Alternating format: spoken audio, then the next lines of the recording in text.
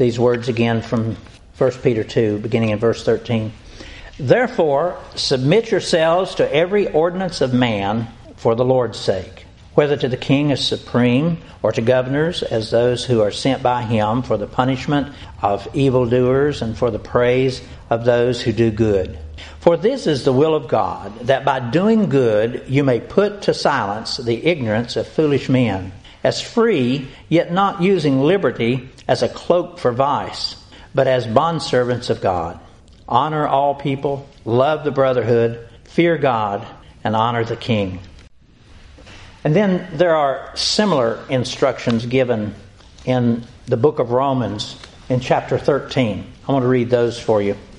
Beginning in verse 1 of chapter 13 of Romans, let every person be subject to the governing authorities. For there is no authority except from God, and those that exist have been instituted by God. Therefore, whoever resists the authorities resists what God has appointed, and those who resist will incur judgment.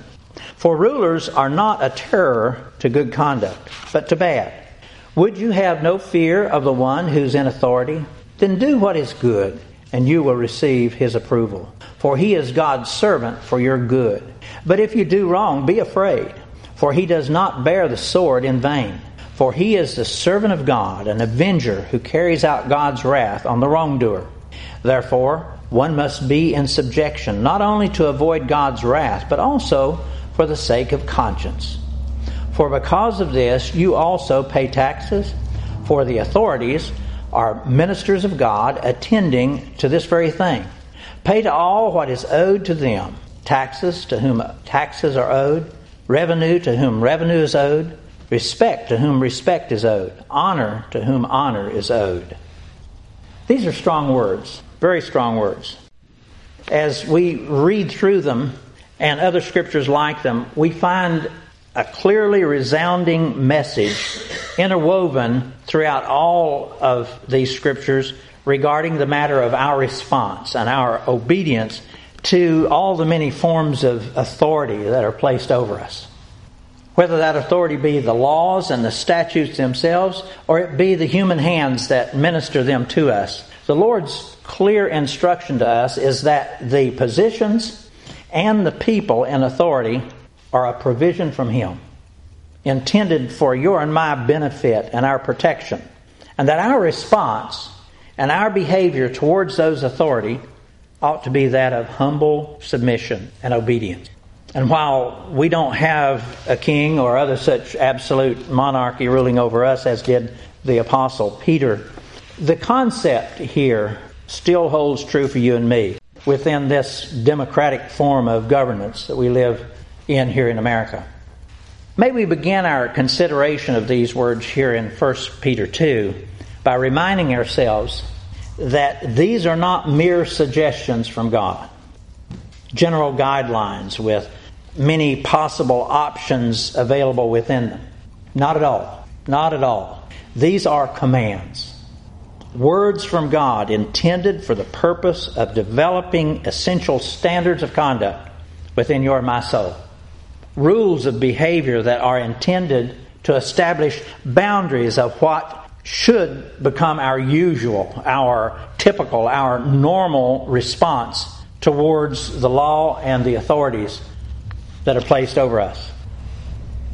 And yes, there are times, there will be times and circumstances given within these scriptures. And they speak about permitted exceptions to these standards. And we'll examine some of those later on in this message.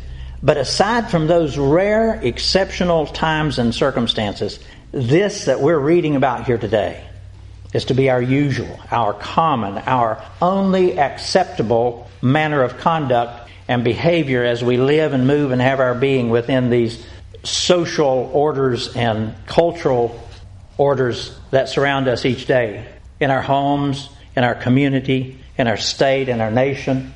And simply put, we are to be under submission to all of those who are in authority, and especially those within our governmental positions of authority. Why must that be so with you and me? especially as it relates to our now being part of the family and the kingdom of God. It's because God, our beloved Father, has put those authorities into place, and He has done it for our benefit. And we dare not resist those authorities, because when we do, we are resisting Him and His will. Listen to these words again. These are from Romans 13, verses 1 and 2. Let every person be subject to the governing authorities. For there is no authority except from God, and those that exist have been instituted by God. Therefore, whoever resists the authorities resists what God has appointed, and those who resist will incur judgment. That's why we're to be under submission to the governing authorities. But we're also to be under submission because of who we now are. Who we now are. You'll recall the words that God gave to us in the verses just preceding these. He instructed us there. He said that you and I are whole, new, and different people. Very different from whom we used to be in our former rebellion, he called it. We are now a chosen generation. We're a royal priesthood, a holy nation, God's own special people, that we may proclaim the praises of Him who called us out of darkness into His marvelous light. That we once were not a people, but now we are a people of God. That once we were lost and without mercy in our sin, but now we have obtained mercy. And it is because of who we are now that we are to abstain from the fleshly lusts that he speaks about here, that once warred against our souls. And we're to conduct ourselves honorably among all those that we encounter each day, so that everyone who observes our behavior will turn and glorify God, our Savior. Again, that behavior is to be especially so as we concern ourselves with matters that come from our governmental authorities, whether it be from our president, our Congress, our Supreme Court, even our state and local authorities. We are to honor those people and the rules of law that they bring to us. It's as simple as that. But unfortunately for us, submission and honor of that kind spoken about there is not easy, and it is not ordinary to this nature that was born into our sinful souls. And to make matters even more difficult, those authorities seem daily to be able to provide us with even more and more reasons why we would not want to show them honor and respect and submission. Our president, our lawmakers, our Supreme Court, daily those authorities keep giving us opportunity after opportunity for disdain and disrespect and dishonoring thoughts and responses. And here of late, as seen on our televisions, we're a nation that harbors the deepest of scorn and contempt, even for our local policemen, those that we surely will want to call when we're in need of protection and help. A warning that God gave to us just one verse earlier there in verse 12 speaks of where that kind of scorn and contempt begins. God also speaks about it in James chapter 1. It begins in our thought processes. In our thought processes. And then it quickly flows on out into our ordinary conversation. Verse 11, Dearly beloved, I beseech you, as strangers and pilgrims, abstain from fleshly lusts, which war against the soul. And in this case, these lusts are the rants that we get on within our minds about what's taking place in our national government or what's taking place somewhere here in our land. It says, Dearly beloved, I beseech you, as strangers and pilgrims, abstain from those fleshly lusts which war against the soul, having your conversation, remember that's where it flows from, out of our thoughts into conversation, having your conversation honest among the Gentiles. Our thoughts just seem to slip out of our mouth. And whether we want to admit it or not, our words really are a reflection, an expression of a deeper, more troublesome attitude of disrespect that we hold within our hearts. Jesus said in Matthew 15, verse 18 through 20, What comes out of your mouth proceeds from the heart, and this defiles a person. For out of the heart comes evil thoughts, murder, adultery, sexual immorality, theft, false witness, slander. These are what defile a person. Those thoughts work their way out through our mouth, and they're very destructive. Now, a question, do these words mean that even if I just think about sinful things, that I've become sinful? Does just our thinking about these sinful things produce sin within us? Not always, but maybe, perhaps even yes. It really has to do with what we did with those thoughts. How much we entertained those thoughts. Did we meditate on them very long? Or were they just brief thoughts that we immediately rejected? We knew they were wrong, so we asked the Lord to take them from our minds. Listen, if we entertain sinful thoughts for very long, if we let our minds dwell on sinful matters and behaviors, which we have a tendency to do when we have, in this case, seen our government leaders saying and doing things that are obviously so wrong, when we let our minds dwell on those matters, then yes, they can quickly become sin to us.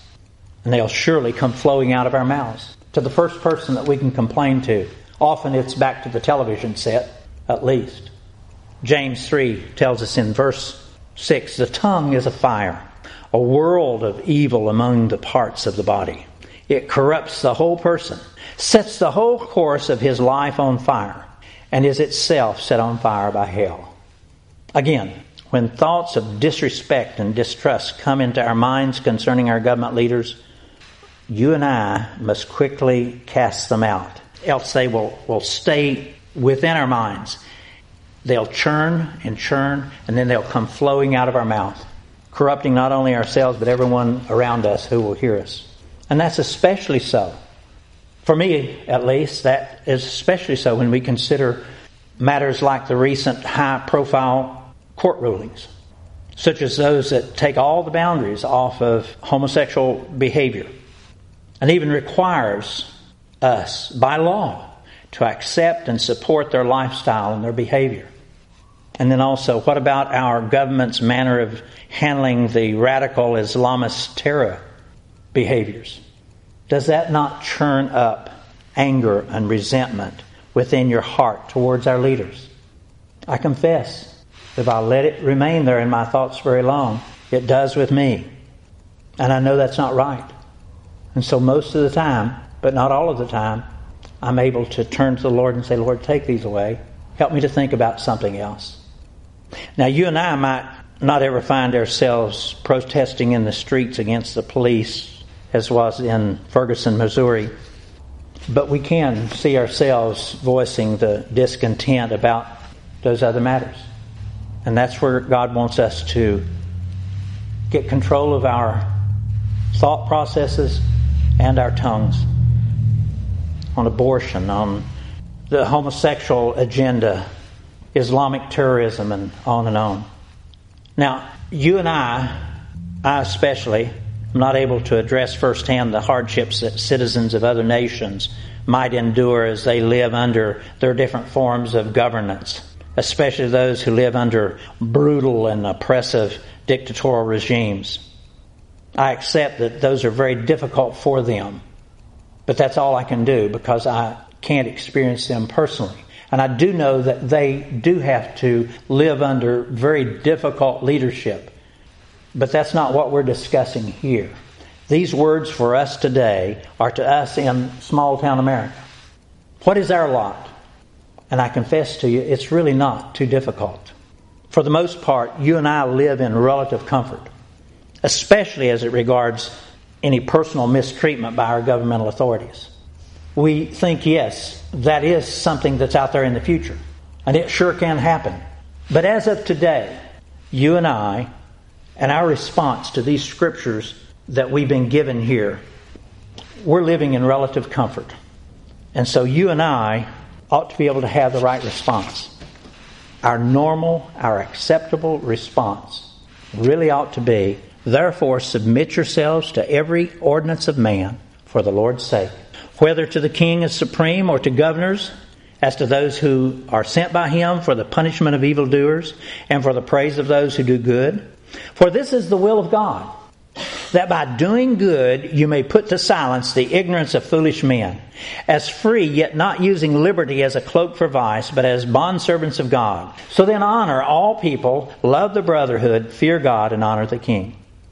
That's for you and me today, with the circumstances that we live within. Now again, as I said a moment ago, yes, there is a possibility, perhaps even a probability, that we will someday be attacked and harmed by terrorists that our government should have stopped. And also, our tax dollars will probably be misused this very day by them giving money to organizations like Planned Parenthood so that they can kill babies, and lots of other similar occurrences. But you and I have to do with what we can do each day, with what we have in front of us. And that is, we really do live in relative peace and comfort. Now that does not give us license to do nothing when we should be doing something. These words of our text, though, are admonishing us to have a right conscience and behavior and conversation regarding our authorities until we can do whatever the Lord leads us to do. The instruction within these words is simply for you and me to make every effort to humbly obey all the laws and ordinances that have been established by our governmental authorities, and to respect and to honor all those who minister those laws to us. And that includes the president, the legislators, the courts, the policemen, and on and on. That is to be our usual, our common, our ordinary, acceptable behavior. And we ought to do that with a joyful heart and not with a reluctant spirit. So then, simply put, most all the laws that are in effect in our nation today, they really are good and proper laws. And regardless of whether we fully understand and agree with them, we really ought to, again, I want to keep repeating this, we really ought to, as our usual, our common, our ordinary, acceptable behavior, humbly obey those laws and the ones who minister them to us, and that with a joyful heart. So then, you and I really can obey what God has given to us here. We really can under most all the normal circumstances. But as I mentioned at the onset of this message, there will be those rare times, those exceptional times, when strict obedience to the laws that are given to us by our governmental authorities might not be the response that we should have. That there are times when you and I will not have strict obedience to the authorities and the laws, because those authorities and those laws will be so egregious that they obviously collide with the laws of God. And yes, we already do have some of those laws in place in our nation today. And we're very likely to have more and more as the years go by. So then what are we to do with those laws? What is to be our response to those? These scriptures do provide where there were exceptions that were able to be made in response to those governmental authorities. Jesus spoke about it in his response to the tax laws. He says, "Render therefore to Caesar the things that are Caesar's, and to God the things that are God." Render to Caesar the things that are Caesar's, and to God the things that are God's. Now, within these very infallible words, Jesus is revealing to us that there are times when serious choices will have to be made.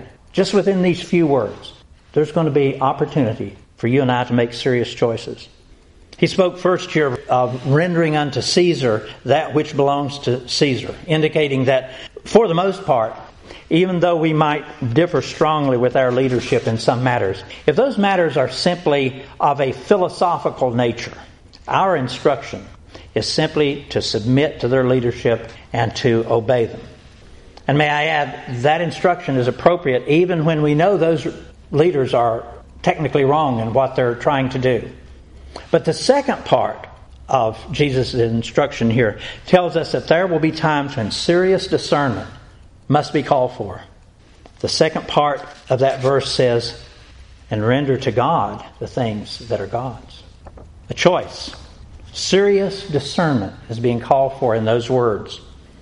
When the instructions and the laws given by our leadership are blatantly evil, and clearly in direct opposition to the laws of God, it is then that a hard choice needs to be made by you and me, and that to obey God rather than our governmental authorities.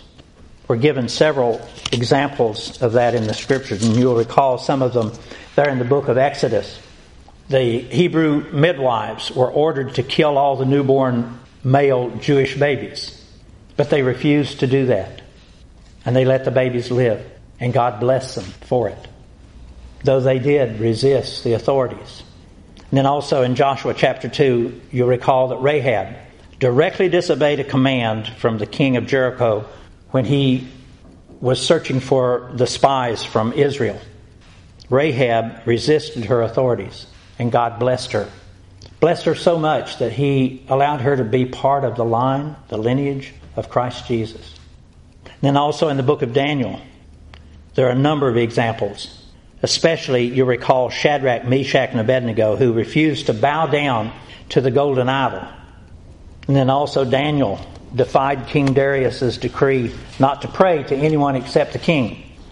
In both of those cases, God showed His approval for their actions, and He rescued them from certain death. And in the New Testament, in defiance of strict instructions from the religious leaders, Peter and John kept on preaching about Jesus. In Acts 4, verse 19, we read, "Whether it is right in the sight of God to give heed to you rather than to God, you be the judge. For we cannot stop speaking about what we have seen and heard."